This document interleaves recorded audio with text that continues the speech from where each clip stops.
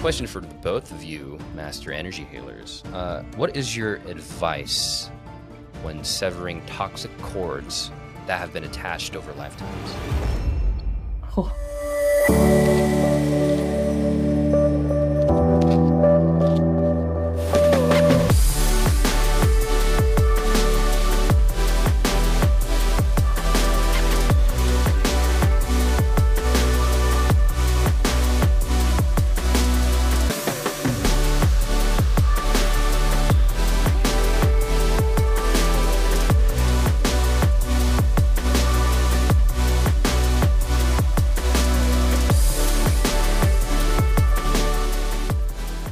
Welcome to another episode of Awaken Now What? I'm your host, JR. And I'm your host, Helen. Awaken Now What is a podcast that illuminates your spiritual awakening and ascension. And we have a very special guest. She is a light worker, teacher of spirituality and meditation, an Akashic Records reader and trainer, an advanced energy therapist, a Reiki master, and host of the Soul Awakening podcast. Let's welcome Kat Fowler to our show. Yay, Hey, Kat! welcome, Kat. Hi. Thank you for having me. So, Kat, I'm looking at all of your trainings and certifications, and I'm just in awe. What was your awakening like, and what inspired you to be the amazing energy healer that you are today? Well, I feel like there were levels and layers, kind of like an onion. When I was in college, I thought I was going to be a therapist, and I was majoring in psychology.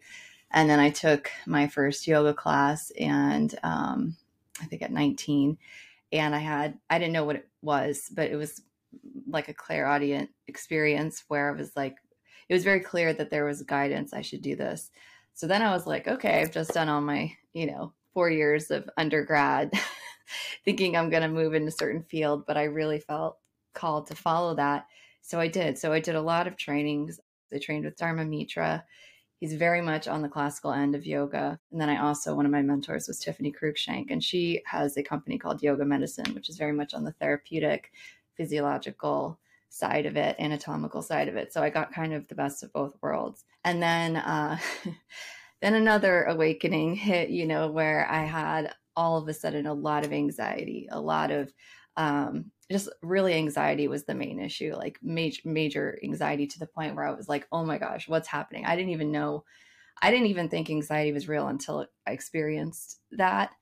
And then I was like, okay, clearly I need to do something about this. And I'm very much a holistic person. I don't really follow a lot of the mainstream route. So I was like, let's try some alternatives. So then I went a little bit deeper. I was kind of guided to move into different areas. I did Reiki, I did energy healing. I magically found a book by Linda Howe called How to Read the Akashic Records. That really started me on that path. It happened all very naturally. And I'm sure a lot of like you guys, and I'm sure people listening, if you're a very sensitive person who's also empathetic, meaning you feel others' emotions, and you're intuitive, a lot of the times we're doing these things already. We just don't know how and why and like what's happening, Right. But we're already doing all of these things. And so it's kind of like, it's funny that for energy healing, learning a lot of that, I was like, oh, so that's what's happening when this is going on, or, oh, this is why I felt this way with this person, or this is why this happened in this situation. And it really helped me very rapidly start to heal what was going on with my anxiety and whatnot. And then so it was just it was something that I felt like everyone needs to know, because it's so basic. It's almost like personal hygiene that we're taught by our parents, like shower in the morning, brush your teeth, like get dressed, then go to school. It's like, no, we should also be setting our energy. We should be grounding. We should be shielding. Right. We should be just taking care of our mind and our breath and our energy prior to going out into the world, but it's just not taught. And so then I didn't seek it, but the book opportunity found me for The Ultimate Guide to Energy Healing. And it kind of just, everything started to flow. That was around 2019 or 20, pre-pandemic. Right. And then I finished it right as the pandemic hit, right before, and it came out. Yeah. Then, which I felt was like, wow, perfect timing. Cause like how needed is meditation and energy healing and any of these spiritual practices when we're all stuck at home, like, and we can't really do the normal things that we do. I think it was a really interesting time that it all occurred. So that's kind of the layers of how it happened. And I feel like no matter where we are, we're always still evolving. So we'll see what comes next. Yeah, like you said, this stuff should be taught in schools. Mm-hmm. Energy mastery, because that's all this universe is. It's all energy. Mm-hmm. I was talking with Helen earlier, and I mean, this may be a hard left turn, but the killing off of these indigenous tribes that taught these foundations in your book, it's so depressing at times, because this knowledge should be more accessible. I mean, they are like the original wisdom keepers, and they're everywhere, like the Amazon. I still, like, as an American, it's almost infuriating to see how those that were native to this country are treated. Like, it's mind-boggling to me. And just the wisdom that they hold, I think it was so threatening to those that don't understand it. Mm-hmm. You know, whoever doesn't, if you don't understand something, you see it as magic, or you see it as, you know, something really dark or whatever. You know, yeah. But that's not what it was. Like, they're just in touch with the earth. They understood things way better than we did because they had the wisdom passed down from them. Right. And they're always fully connected with the earth. They're not put in cities where they're, you know, in front of computers. And so I feel like we have so much to learn from those people. And I really feel like things are going so crazy in the world right now that eventually people are going to go running to people that are very much like that. Just the original, like, wisdom keepers, like, it's in their DNA and they have it. So yeah, I agree with you. You mentioned that in your book that you were a shaman in a past lifetime. Do you have any details of where on Earth you resided or what you practiced? It's interesting. These aren't things that can necessarily be proven. Like, there are some studies out there. There was a scientist, I forget his name, Robert something. You can find it on YouTube. He did past life studies of children who came in with birthmarks in different places, or maybe deformities, and they had memory of their prior family and the location. And there was case studies on these children where they would bring them to these families and they'd tell them everything about them. And then these families are like, oh my God, this is, you know, my past husband or whoever it was. So, you know, that in those cases, that they're very lucky. They're there for a reason. I think they're there to help people believe in things like reincarnation. Mm-hmm. For me, I feel it was in the Americas. I feel a lot of us where we're residing now, we all have karma with these areas. So it's like, for me, I'm in New York, and I know, like, there was such a huge base in Long Island of natives. And so, you know, it just depends. I've also seen different past lives where I saw, like, red paint on my eyes, and I had jet black, very silky, straight, short-cut hair, and I was a young boy. Mm-hmm. So it's like, I can't really locate exactly where, but what I can say is that I know as a person, I'm really interested in certain areas of the planet, right, like the Amazon, like different parts of America. And why is that? You know, mm-hmm. Why would that be? And so for anyone listening, like, you, without even doing a reading or anything, you can kind of get an inkling of your own past lives according to your own, like, proclivities, what you really love, places that you're like, I have to visit this place. I don't know why. I really want a vacation there. I really want to, like, go on a tour, an expedition there. And then also by what you really hate. A lot of times when we, like, hate an era of music, right, or we from, like, a certain decade, or we just can't stand a certain like, type of dress, you know, from a different time. Or we just are like, I never want to visit that country. You know, there's usually a reason if we haven't had any experience with it in this lifetime yet.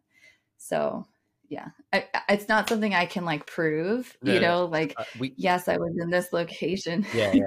But I did know that was one of my very first, that I didn't discover myself. I did an energy healing session that I was, I think, 20. And when it happened and she was describing it, I saw it all very vividly. And I was crying for like 3 days straight because it was a big core wound that I was carrying in this lifetime from that lifetime. And it was like pretty much unlocked in that memory, me becoming aware of that. And so that's when I was like, I don't know, what this is about, but it's obviously something that I need to know at this time. So, yeah. But a lot of people, so many people are like, I can't tell you how many readings I've done. The people that come to me for readings typically have been healers or shamans, or they were like what they would call witches or whatever, in these times. And they have these wounds that they're carrying around these lives, or wisdom that needs to be activated. And it's not that I do anything except they just get a little remembrance of it. And so that's kind of where I don't walk around telling people I'm a shaman, because I'm not. I just want to be really clear with that, because that's something like that's a real profession that needs to be respected. But it is a definite like past life experience and memory that I was very moved by when I discovered it. Yeah, we had Simon Brown of the Past Lives podcast on about a month ago, and he's a past life regressionist. And he confirmed the same thing that you were saying, that these kids would just speak about these past lives and just give so much accurate information time after time after time again. And these kids were like 3-4 years old. There's no possible way in this lifetime that they could have, known that. But they're just recounting their past experiences, their past lives. And it's amazing. It's amazing. Mm-hmm. You've worked with several energy healers from many lineages and styles. Are there any methods, styles, ideologies you've been particularly drawn to? Yeah, I mean, there's just, it's all a blend. A lot of the big schools now these practices have really just been passed down for many, many generations. Like grounding, for example, is really a shamanic practice. Can I say that X school owns that practice because they've taught it? No. Or like Y school is the one that's taught it because they've TM'd it or whatever. They've copyrighted this method, so they own the grounding method. No. So it's like, it's interesting. With energy healing, I really resonate with a lot of those. My biggest love is yoga. And when I say yoga, I don't mean the physical yoga. I mean the 8 limbs of yoga, the meditation practice, all the techniques that from the Vedas. That is, to me, like the original energy practice. That's where chakras were first described ever, ever. So like that for me feels, I love that. I also really love traditional Chinese medicine. I think that there's so much wisdom in that, learning about the meridians, the body clock. So much with that. Also just shamanic practices, I think, depending on where they come from, can be really beneficial, but sometimes they can be extremely intense. I don't, practice plant medicine in that capacity, but outside of that, I think some of their techniques and just how they connect with the earth, how they work with the elements and the directions and the sun and everything like that, to me, I think is something that every human should have and know. So I really love and resonate with the very organic, ancient practices that are kind of the fuel and the foundation for where a lot of the newer stuff comes from. I used to at some point really get into, starseed this, starseed that. And I just feel like that isn't really where it's at. Like, I think it's really, you can go there. It can spin people really out of their center. And it's really important to bring yourself back into the body. And that's why I think like the basic, very simple energy healing practices that work with the earth and work with our physical body as it is, where we don't need someone else to do something for us, are gold. So that's kind of where I come from, which is definitely a little bit more traditional, I think, in the sense of the scope of where things lie. Mom deserves the best, and there's no better place to shop for Mother's Day than Whole Foods Market. They're your destination for unbeatable savings, from premium gifts to show-stopping flowers and irresistible desserts. Start by saving 33% with Prime on all body care and candles. Then get a 15-stem bunch of tulips for just $9.99 each with Prime. Round out Mom's menu with festive rosé, irresistible berry chantilly cake, and more special treats. Come celebrate Mother's Day at Whole Foods Market. That's amazing.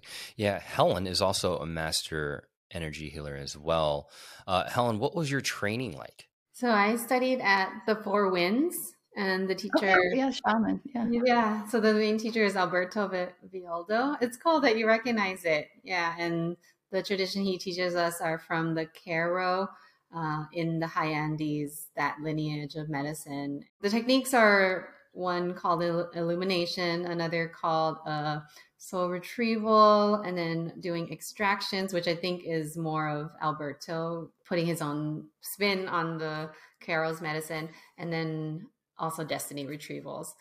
So they're very powerful techniques. My question, and I'm curious about, is if you were to give the listeners like 1 to 2 practices for coming into our own center, what would they be? Well, okay. First, I want to share this because I think it's so interesting. So, one of the very first energy books that I picked up was his, Shaman Healer Sage. Yeah. And I love that book. And I remember I was like early 20s and I started to do the practices and I got to the mirror practice and I started to see different, things shifting. And I remember I got so freaked out because I was like, this is crazy. So I closed the book and I didn't touch it for like 2 or 3 years because I was like, this is like, I don't know what that was. But it was so powerful, because he's just teaching you, and from a book you can like learn how to do these things. So that's so cool. And that's so funny. Like that there's that connection there. But for 2 practices, I would say, first off, the very first thing is in the morning or when you're coming back from work or you've had a really hard day. This isn't difficult, but just simply calling your energy and your attention back to you is really important, because like we tend to scatter out our energy and we can get corded with people, and we can like with every eye contact exchange that we have walking down the street, there's energy exchange there. And so I think it's really important, especially also after you come out of dreaming or after you come out of a day, just to call all of your energy back to you. Just be like, all right, every aspect of me in time and space, wherever it is, let's bring it all back in so I can focus. So that would be the first one, like into the body, back into yourself. Because a lot of times, I teach grounding, but if someone's super scattered, you can ground your energy, but that's not really going to benefit you if your mind's like, right. And your energy literally is in many different places. So sometimes it's as simple as that, calling yourself back. And then for the second practice, I'm really in between grounding and shielding because I think they're both valuable. Grounding could be as simple as we don't even have to do energy work. You could just put your feet in the grass for 5 minutes, sit under a tree for 5 minutes. And then shielding is just visualizing a bubble. Like it could be a golden bubble, whatever color really resonates with you that's vibrant and bright, just around the aura, with setting the intention that your aura, which is your field, your biofield of energy around you, just setting the intention that, only the highest, most positive, most loving vibrations are within my space and all other energies can leave. And these 2 simple steps, I think, can make or break your day in the morning. And it's something like anybody can do. You don't need like special training or talent or anything like that. I was doing some of the exercises in your book the past few days, and I was noticing things coming up energetically of lower dense vibrations and lower frequencies. I was like, oh man, this kind of sucks, but but it's the overall benefits. What sucked was the feeling of the lower dense energies, and it felt like I was lethargic and anxious, but all it was doing was moving that energy out. Like how so? When you were doing, like, it would come up when you were meditating or later in the day? I think it was one of the exercises with the solar star chakra. And I was like moving light into each of the chakras and locating the blocks or the stagnant energy. And then I was moving it out. And that's what got me feeling kind of iffy the next day. But I was like, okay, those techniques are working. Yeah. Whenever we work with energy and we just bring in a lot of light, and what I like about working with our own chakras is like, it's not coming from anywhere else. It's just our own energy that's coming in. When we get to a place that has some blocked energy, which is usually just an excess of energy that we don't need, or just old energy that we've held on to that's emotional or whatever it may be, or other people's energy, that can happen too. Sometimes it's like it gets amplified as this light comes in. It's almost like you've had a room in your house and you just never clean this one corner. Right. And then you put the flashlight on it and you're just like, and it's like That's exactly what horrifying. happened to me. Yeah, I was like, oh my God. Yeah. Yeah, you're just like, oh no. And then you sweep it to, put a little effort, and then it's not so bad. So that can happen. I know for me that's happened even when I've gotten just acupuncture sometimes. Like when you feel the energy moving, and let's say I had a blockage somewhere, I would feel it almost get painful for a quick second. Like it would hurt, or I'd feel like a little bit strange, and then it would pass because it was leaving. But sometimes that happens with energy healing, where it almost amplifies the sensation for a moment as it's releasing. Right. So that's right. common. Yeah. I mean, it's not all like rainbows and roses all the time when we're doing all the love and light, healing right? No. yeah. Does someone who experiences chronic allergies have a weak auric field? Oh, I love this question.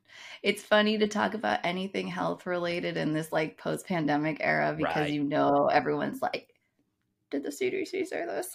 Like, so I have to be careful with what I say. But I will say that like I really, really like the work of Louise Hay. Her book called You Can Heal Your Life is really amazing.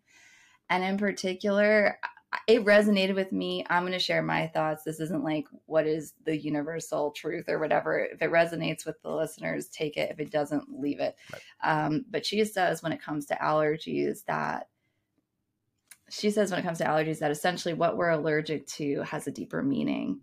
It could be a past life thing. It could be something else. Like, for example, I knew a man that had an allergy to avocados. And when we went deeper, it was really an issue with his mom and the womb. They had some issues that went on in the womb, and the avocado really looks like a womb. No way. Right? So isn't that like really interesting? What? Or when yeah, like, so it's like, it's kind of interesting. Or like with like, if someone has an animal allergy, sometimes it's because they've had some past life issue with that animal where they were attacked or they did something very negative to an animal like that. And then there's just, it's in the energy field. So that could be something that's why sometimes people are born with things. On the other hand, what you're saying, like, I don't know about allergies as much, but definitely like the common cold, that happens when someone's aura is very depleted. Mm-hmm. I know in Chinese medicine, it's called like the Wei Qi, and they have different plants that work with it that can strengthen and boost the different layers of your field. And they say, if your aura, your Wei Qi is low, then you're susceptible to wind invasion, or like you're susceptible to pathogens more frequently than if you had a very strong aura. So for sure, I think for more acute things, then yes, the aura definitely plays a big role. But for long-standing things like allergies, there's usually a deeper meaning behind it. And so I would always look at what it is the person's allergic to, and then diving a little deeper with that. Interesting. So it essentially could be karmic resolution. Absolutely. Wow. Yeah, I'm allergic to cats, but I have two. Oh no. I have 2 cats. You have 2 cats and you're allergic? Cats. Yeah, they were my girlfriend's. When she moved in, they were her cats, but I don't seem to be allergic anymore. So that's interesting. These cats did you a favor. I know. They were like, let's work this out, JR. Yeah, you resolve some karma there. Yeah. When babies are born, are their chakras in perfect balance, or are they imbalanced due to genetic imprinting? So the chakra system develops as the child develops. So it's not like it's all intact as you come in. It's different stages of development. And that's why, they also, with every chakra, we're learning a different lesson.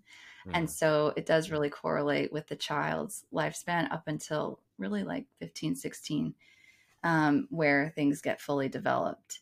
But if you're like kind of talking about when people come in with ailments or predispositions with their health, with the genetics at play here, what really is like the DNA, but really just coding in energy in our system outside of beyond just the two strands.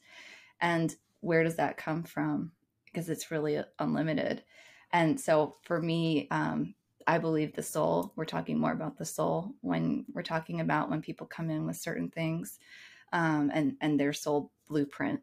And that soul blueprint will affect the energy. So whether that'll be in their aura, their field, something in their genes that may activate at a certain time. I think it's a little bit, it's not like the chakras will determine that. It's more like the soul energy and what the blueprint of the person is and what they have planned coming in and the karmas that they have that they want to work out, or the good karmas that they have that they are going to, activate.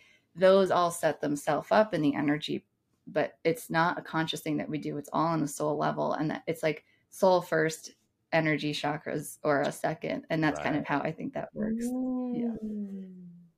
That's cool. Yeah. Subtle difference, but for sure. I want to know what Helen's thinking with all of this, because you have a background in energy. So I'm like, what is she? I want to know, because it's from a very, it's a very cool perspective, So I'm curious what you think about all that. Yeah, the chakras. Well, the immediate thing I heard when the chakra question was like, there is some of, I guess it's not the child's though. It's like the mom's chakras can impact the fetus and the baby's chakra system. And then because it's like the nature nurture, there is a balance, right, between nature nurture. So yeah, the baby being born does have some effect on their chakra system, even though they will have their own journey and development. Like that man and the avocados. Yeah, exactly. Totally. And part of that I know too, because of doing some regressions, I guess, into the womb and feeling my own affected. Yeah. Oh my gosh. So much happens in the womb that we don't even realize how much we're taking in and on until we're an adult and we get to that deep stage of healing, like you were saying. And then you're like, oh, a lot happens in the womb, and a lot happens during the birth process too. That's a big transition for a soul to become, move into this world. So yeah, 100% what you're saying. Yeah. JR can speak to that personally because he's a preemie and like the car accident too, right, JR? Yeah, so I did a past life regression 4 or 5 years ago. And when she put me under, the first question she asked me was my experiences in the womb. And she wanted to take me through the womb so she could heal whatever dense energies was in there. And then I distinctly remember not saying anything. So she went on with the rest of the session. And at the end of it, when I was out of it, she told me when she asked that question, I was shaking my head like, no. Like, wow. I didn't want to go back in there because my mom, but I don't remember shaking my head like that. Okay. I was born 2 months premature. My mom was in a car accident. So there's some heavy trauma still there. Heavy trauma. Wow.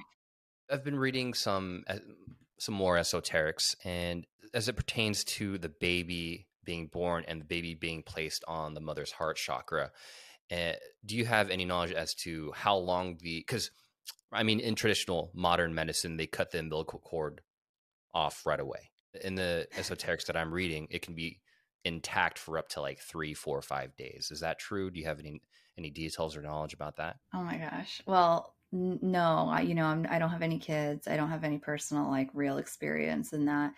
But I will say from what I've seen, what we do medically when a baby's first born. Oh my God, it's kind terrible. Of inappropriate. Right. It's inappropriate. And it's like, it's, I think, very traumatizing to the child. And that's why I think so many women are like taking back that power, whether it's even if it's going to a hospital or doing a home birth, they're still like educating themselves more on what they do and don't want happening. Right. So yeah, I can't really speak to that one because I don't really have that personal experience, but are you kind of asking like if what's the purpose of like a mom holding the child? I mean, Andrew Bartz talks about how the baby can lay on the should be laid on the mother's heart chakra for an extended period of time. I'm not sure the exact amount of time, but he says, I think maybe a day or two before the baby is taken off, so that the mother infant connection can be developed through the heart chakra, which I don't know, for some reason I resonated with that. And then he says not to cut the umbilical cord, and that it can remain intact after the baby has been born, which in modern medicine, I don't see that happening. Yeah, I wonder, it's kind of like what happens in the wild. They don't have someone come in and do all that stuff. Like when a giraffe is, in the field, like it just, things happen naturally as they should. Yeah. And I think it's like about going back to that. As for that connection, I feel like what I know, and I don't have a child, I have a dog. So I don't mean to he's like my baby, but he's not, obviously. Yeah.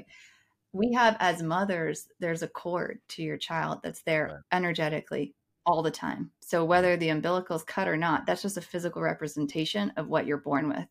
And it is always there until usually they're old enough, and then the mom can start to release that. But that is it's very rare that that's not there. The energetic connection between the child and the mother from the moment of birth. Right. And I know that can also happen. Like my dog, I have one with my dog. That's the only cord that I keep all the time. And it's a choice. But it also just happened very naturally when you're in that role. So I'm sure what they're saying, I haven't taken any time in depth to study that, connection, but I do know, and I've seen it in many readings and sessions, that cord is there. Like the same way there's an umbilical physically, whenever there's something physical, it's there energetically first. That was developed in the womb. It was there. So that's always there. And usually as soon as the child starts to mature, then it starts to wean a little bit. Right. Unless the mom's a little controlling, and then we have to work on that. Something beautiful that's not often talked about is that the fetus being nurtured and born in that mother's womb is also healing the mom, because there's something the mom needs to heal in learning about being a mother. Right. So it goes back and forth. Right. Yeah, I remember one of my mentors used to say how when we have kids, and a lot of the times, they'll have certain issues at certain ages, she usually would say that they are bringing to you the same things that you needed to work out that you didn't heal when you were that age. So when they're, 7 years old and they're having some issues in whatever capacity, it's because when you were 7, this was also simultaneously something that you were trying to work out. And I remember thinking, wouldn't that make perfect sense? How it's teaching and learning, healing and being healed the whole time. Yeah, it's interesting. Hey, it's Ryan Reynolds, and I'm here with Keith, co-star of my upcoming film, If, only in theaters May 17th. Do you want to tell people the big news? All right, I'll do it. Sign up now and you'll get unlimited for $15 a month and 6 months of Paramount Plus Essential Plan on us. MintMobile.com/switch. Upfront payment of $45 equivalent to $15 per month. Unlimited over 40 gigabytes per month. Face lower speeds. Videos at 480p. Active Mint customers by 531.24 get 6 months of Paramount Plus Essential Plan. Auto renews after 6 months. Offer ends May 31st, 2024. Separate Paramount Plus registration required. Terms and conditions apply if rated PG. You explain that third eye chakra is the center where the ego is met and challenged, and must ultimately be balanced to release the lower personality perceptions and see the world through the divine lens of truth. Just curious question. When someone awakens, is their third eye immediately activated? No way. I mean, that's some people, there's many different opinions on this. Some people come in clairvoyant their whole life. Since children. A lot of people say everybody is born clairvoyant, and then it just gets shut down over time through societal rules and everybody kind of checking each other and being like, well, that's strange. This imaginary friend of yours is not real, whatever. Right. But yeah, I wouldn't say it depends on what level you're talking. If you're talking about awakening, meaning I think we have to get clear on what exactly is awakening. Is that learning about the truth of who we are and the universe and this matrix that we're in and all the stuff that we are living with that we don't really see until we see it? Or is it like enlightenment? Because if we're talking enlightenment, and I've met many, many people that are enlightened, like in India, yes, their third eye is always open, but they have, by enlightenment, like they have realized God within. And that is, I think that's like true awakening, minus what we would consider like, oh yeah, I've kind of had my awakening at this point. So yes, if someone's really like enlightened, then absolutely. It's a natural process that happens. The energy travels up the spine. Each chakra starts to unlock. It would have to happen. Are all people that are clairvoyant enlightened? Absolutely not. I've met some of the least nice people in the world were clairvoyant. Some of the people that I've met, and some people were really nice. It just depends, like I wouldn't say that's a judge on how spiritually evolved someone is. I think true like enlightenment is, have you met God within? And is that permeating every cell of your being? And then that's just people that are enlightened. They don't care about that. And they don't talk about that.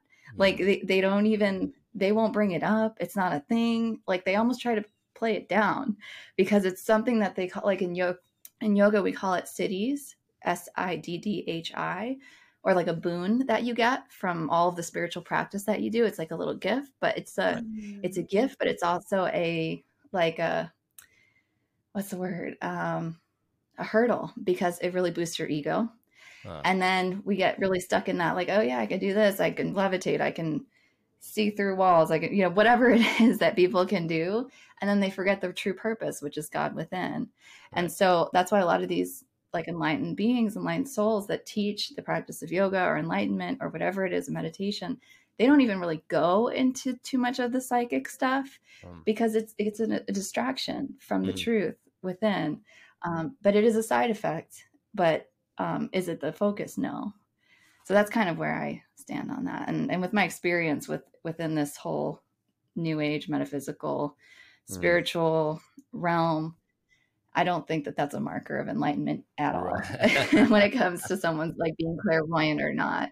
I think like really look at how kind of a person they are. And that can tell you a lot more. Right. Great answer. Really great.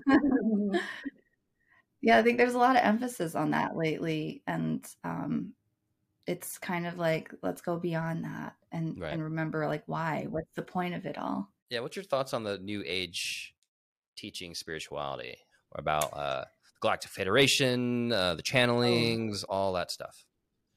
Oh man.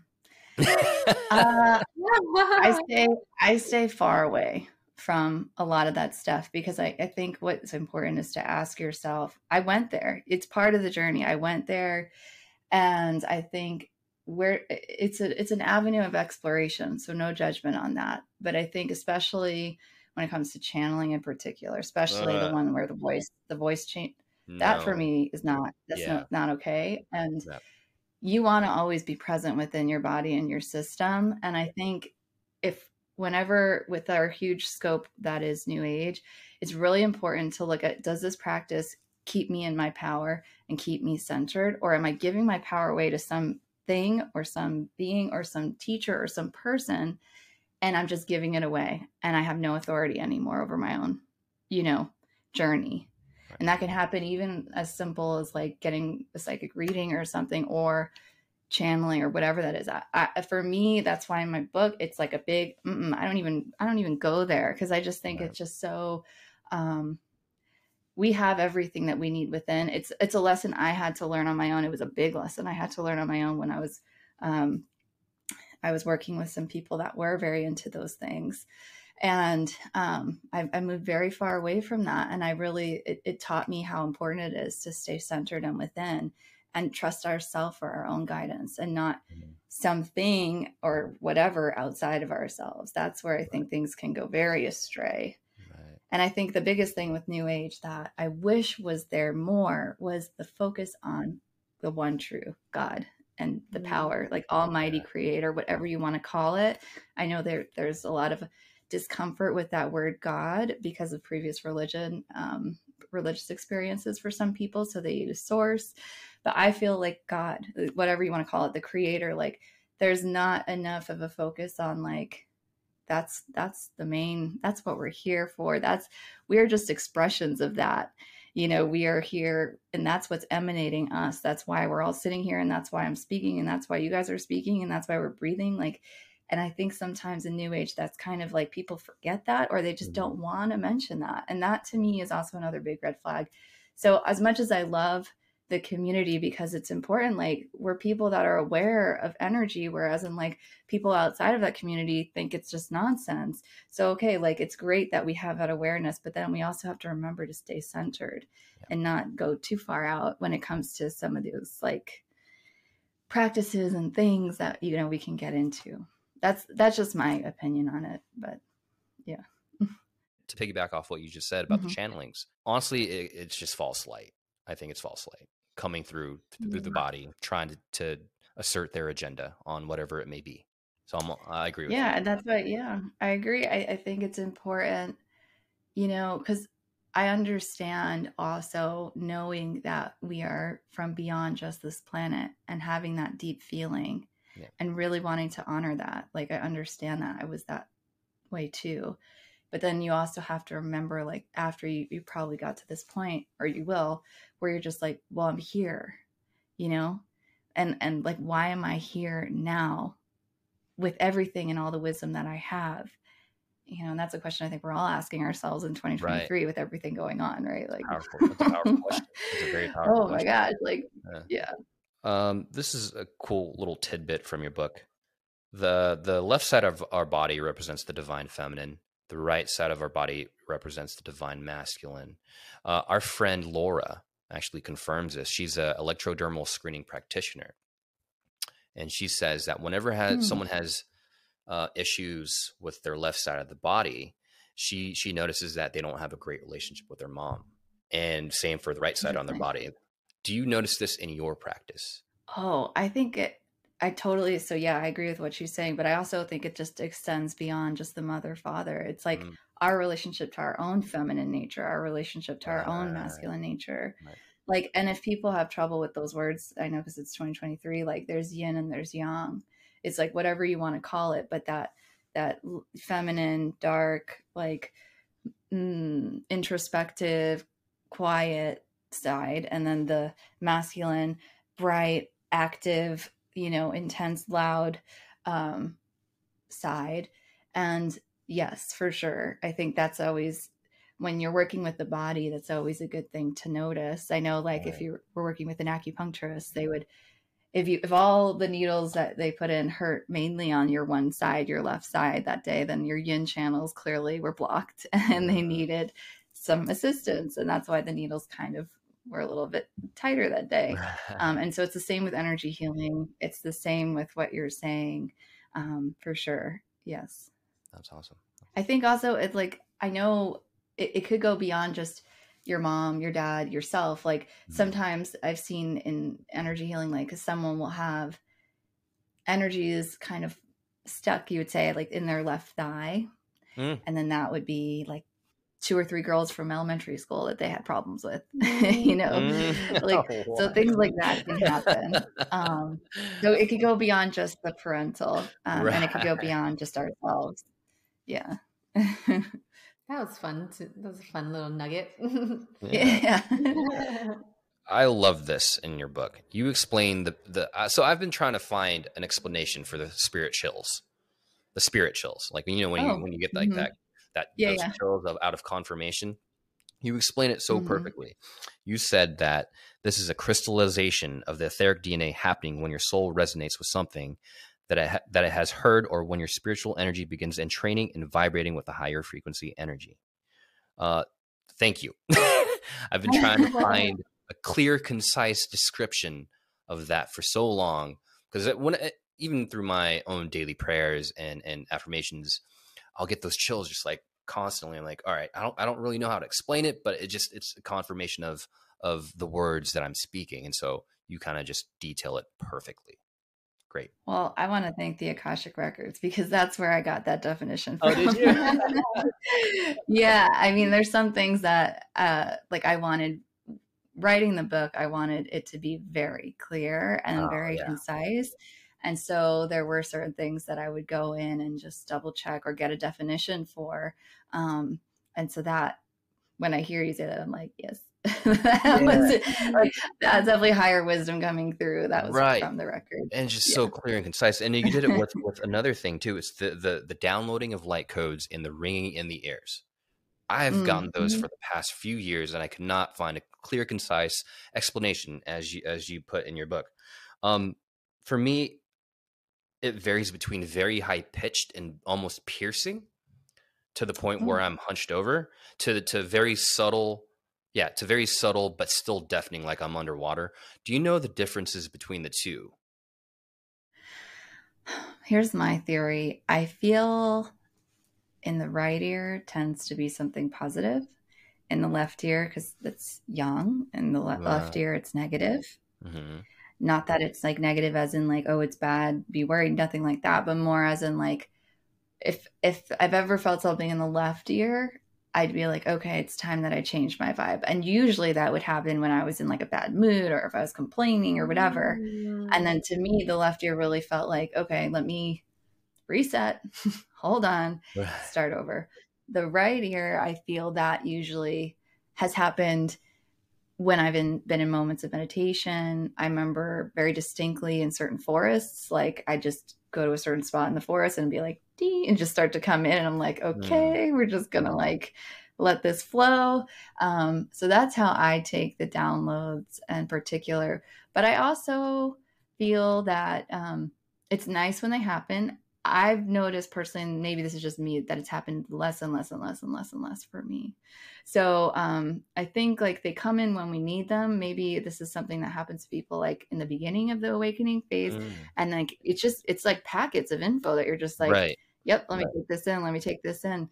But I think, you know, once you get to that point, then it's not needed as much. But, you know, yeah, I do also know, like, I try to remain balanced in the sense that, like, if that at some point it was happening frequently, and I remember being like, let me look into this because I want to make sure it's not tinnitus. And then I would supplement iron for myself, you know? So I think, you know, just for anyone listening, like remaining balanced with that. So it's like discerning for you, whether it's something that you feel is spiritual and that, you know, is under control, or if it's something that you should actually like, you know, look into. But that's kind of my thoughts on that with the left and the right. And I know I'm following more of a yogic tradition. That's kind of Vedically what they say as well, with meditation and hearing and different meditation techniques, like hearing sounds and things like that. Usually they kind of want you to lean towards the right side. I'm going to share with you a little bit before we started recording. I felt this like, I heard a little bit and felt something go from my like right to left. It was very different from things I usually hear. So that's neat. Whoa. Are you clairaudient? What did it sound like? Yeah. Yeah, I tend toward clairaudient. Okay. What did it sound like? If you want to share. I mean, it was a nice tone. I don't think it was like anything strange. I think the thing that was weird was that the pressure was with it. That was new. So yeah, I find visibly feeling it. The pressure for me, that tends to be like a frequency change. Like I will notice like if it's like a pressure that shifts in my ear, that's when I just up leveled or there's something that shifted. And usually for me, and also temperature changes too. Like when I'm getting really warm and hot, which I am now, or whenever I do sessions, like I'm always sweating during sessions. I wear t-shirts most of the time because I'm just like, all right, I'm just going to be sweating. It's just what's going to happen. It's because we're running a lot of energy, right? You know, so we're warm, we're very warm, and the temperature, the pressure will shift. So yeah, that's usually a good sign. You know, you should feel good. If you don't feel good, then looking into it would be good. But like if you feel good when it's happening and you're just meaning like you feel safe and you're like, oh wow, this is cool, then yeah, for sure. I only have a few more questions left. I want to talk about water programming. Do you program your water every day? Is it essential in your practice? No, I don't do it every day, but I should. I wish I did. I need to be more diligent about Yeah, that. But as you're saying that, Dr. Emoto's, that's it right there. it's one of the best books on that. You can also find him on YouTube and just watch those experiments. But like, to me, I think why it was really important to bring that up in the book is because we're 60 to 70% water. Right. So when we look at it that way, and there's proof that our vibrations and our thoughts and our prayer, particularly prayer and what we speak, has an effect on water and plants in front of us, then we have to remember about us. And even when we don't physically verbally speak, but what we think has an effect on us. Yep. So that was really why it was very much, it had to be in the book. But a lot of what I spoke about in the book came from Dr. Emoto. Yeah. What his work is just amazing and fascinating, and just the pictures that are circulating all around social media about the molecular structure of the water. It's really interesting. It's crazy, right? Just the words that you can speak to the water and how it can actually change and shift its frequency and its programming. What do you say personally to your water when you do program it?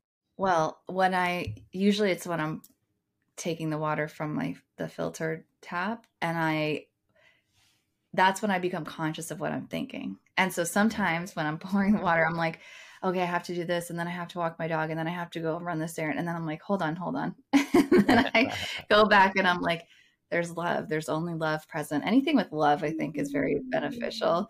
And I'm like, this is full of love. This is full of love. Because, it's especially also if I'm filling a pitcher that I'm about to share, or a tea kettle that we're about to share. And so if I ever do that and I'm not thinking positive thoughts, then I allow that water to go to the plants. And I'm like, please take this and alchemize it.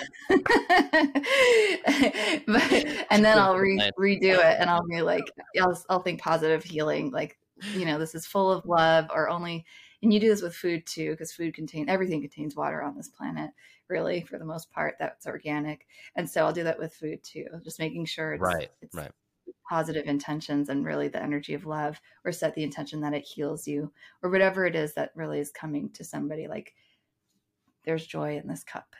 And when I drink this water, I will feel more joyful. And it may sound silly to someone, but it really does. There is an effect there. Yeah. Those are some of the things I say when I do program my water. I hold it. I say, this water is full of love, gratitude. I'm thankful for you, and drink it. I should incorporate that more too in my daily practice. Yeah, same. A question for the both of you, master energy healers. What is your advice when severing toxic cords that have been attached over lifetimes? Oh. Do you want to go first? Okay, thank you. First, I have strong opinions about saying severing or cutting cords. Like, the violence doesn't need to be there. Like, I like to call them a dissolution or an alchemy. Okay. Yeah. Yeah. And if it's necessary, it's something that I find very healing, and very, like, it's an honor for me to do that with a client, because it's changing your whole understanding of yourself and your world. And if they're ready for that, then yes. But if not, you got to suss that out with your client and make sure that you're then guiding them toward the right love and compassion healing that they need. Right. Yeah. What do you think, Kat?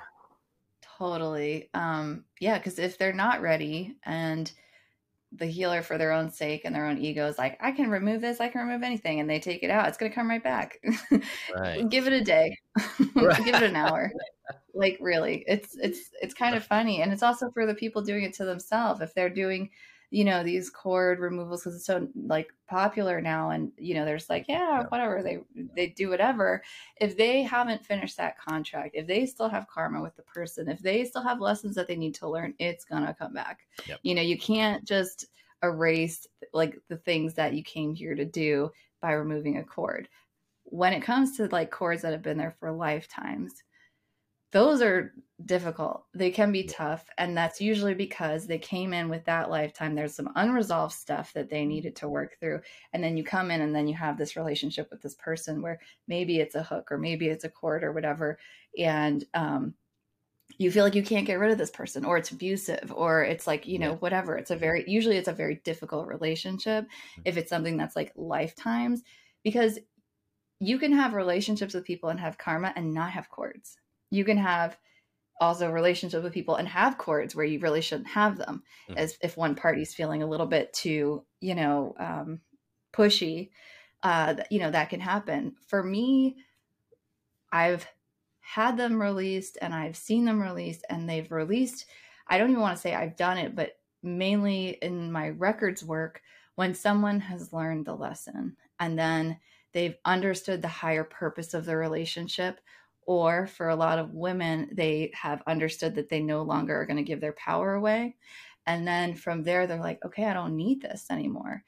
And then I find I don't have to do anything. Like, I'm not taking a crystal and whatever, and like, you know, doing any kind of cutting or anything like that. It just starts to dissolve and release. However, I will say, like, there is benefit too when you work with a lot of people. You can just do a clean sweep at the end of the day before you go to bed, and just, or after, you know, you have like client sessions or whatever, where there's an exchange of energy. If you feel like there's still energy there, that is valid. But then you also want to be filling up that space, filling it up with good positive energy, so there's no opening there. But with the lifelong cords, a lot of the times it's karmic. A lot of the times there's a contract, and a lot of the times it just takes the person to have that aha moment and realization of their own power within, or this was the higher purpose. I understand the lesson was forgiveness here. Oh my gosh, I forgive this person. I forgive myself. Thank you, God, for helping me with this. And it's just gone. Wow. Like that's why this happens to humans that know nothing about energy healing all the time, when they do their own interpersonal work, and it just happens automatically. So yeah, it's a nuance. It's like a very complex topic. And I agree, like, with what, you know, Helen was saying. Absolutely. I think also, like, the whole, like, yeah, just rip it out. No, you don't want to do that. You don't want to do that at all. You want to have care, you know, you want to do it with care, and you want to make sure that it's whatever space that you're releasing it from is now filled up, because there's a void there. If there was a cord, you know, there for a long time, it's going to need repair. So yeah. I don't know if that answered. No, yeah, absolutely. You even mentioned this in your book, that when that cord is removed, dissolved, whatever, that other person will notice.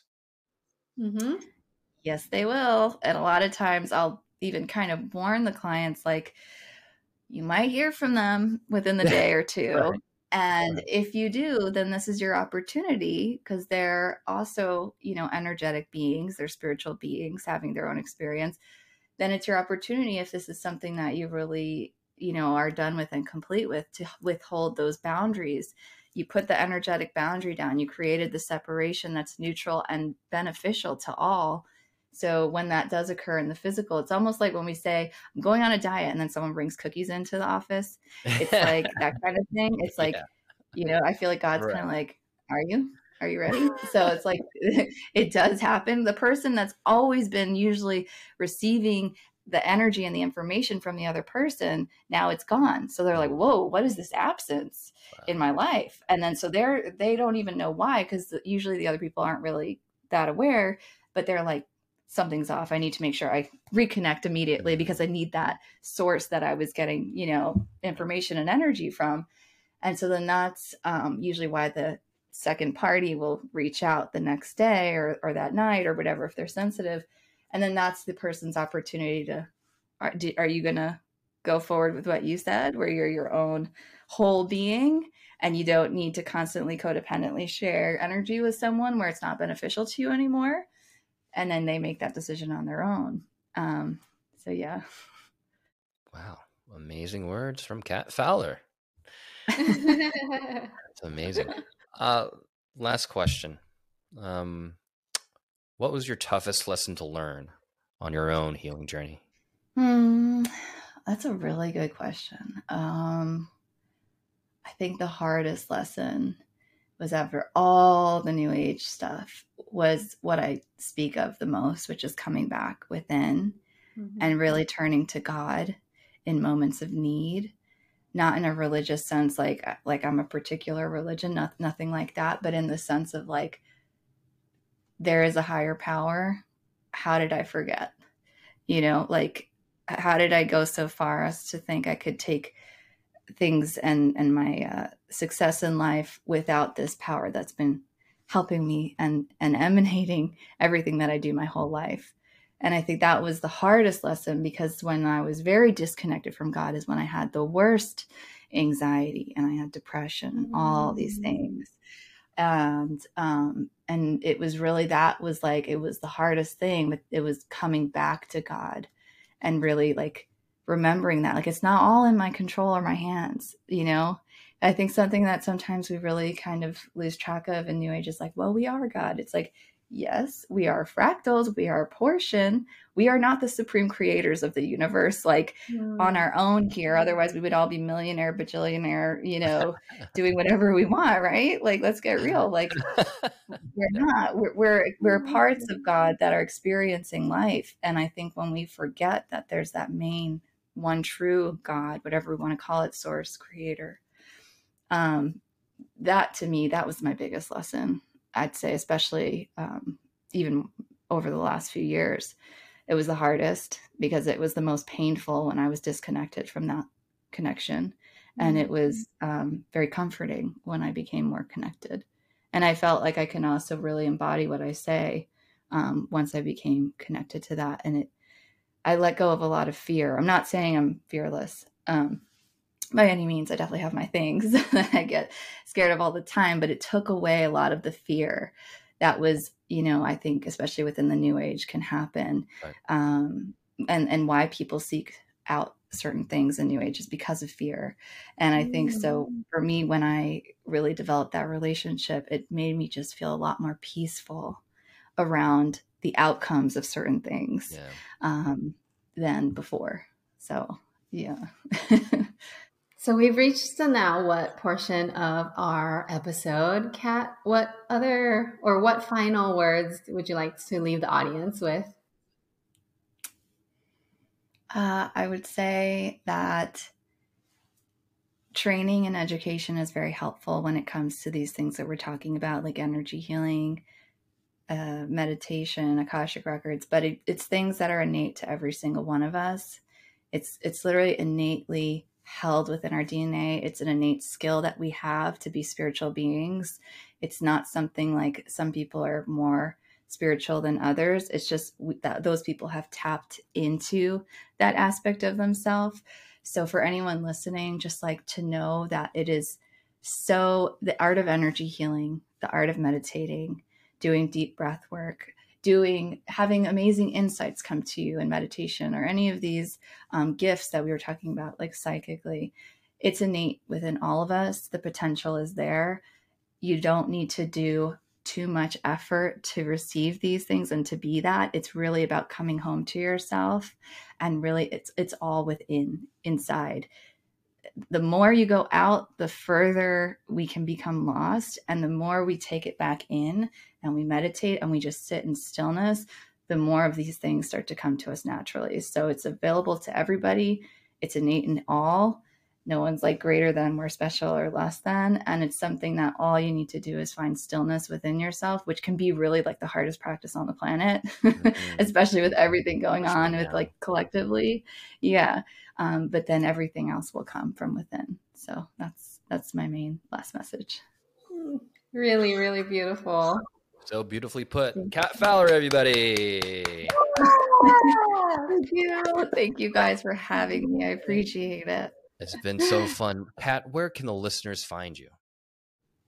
My website, nice and easy. It's just katfowler.com, KATFOWLER.com.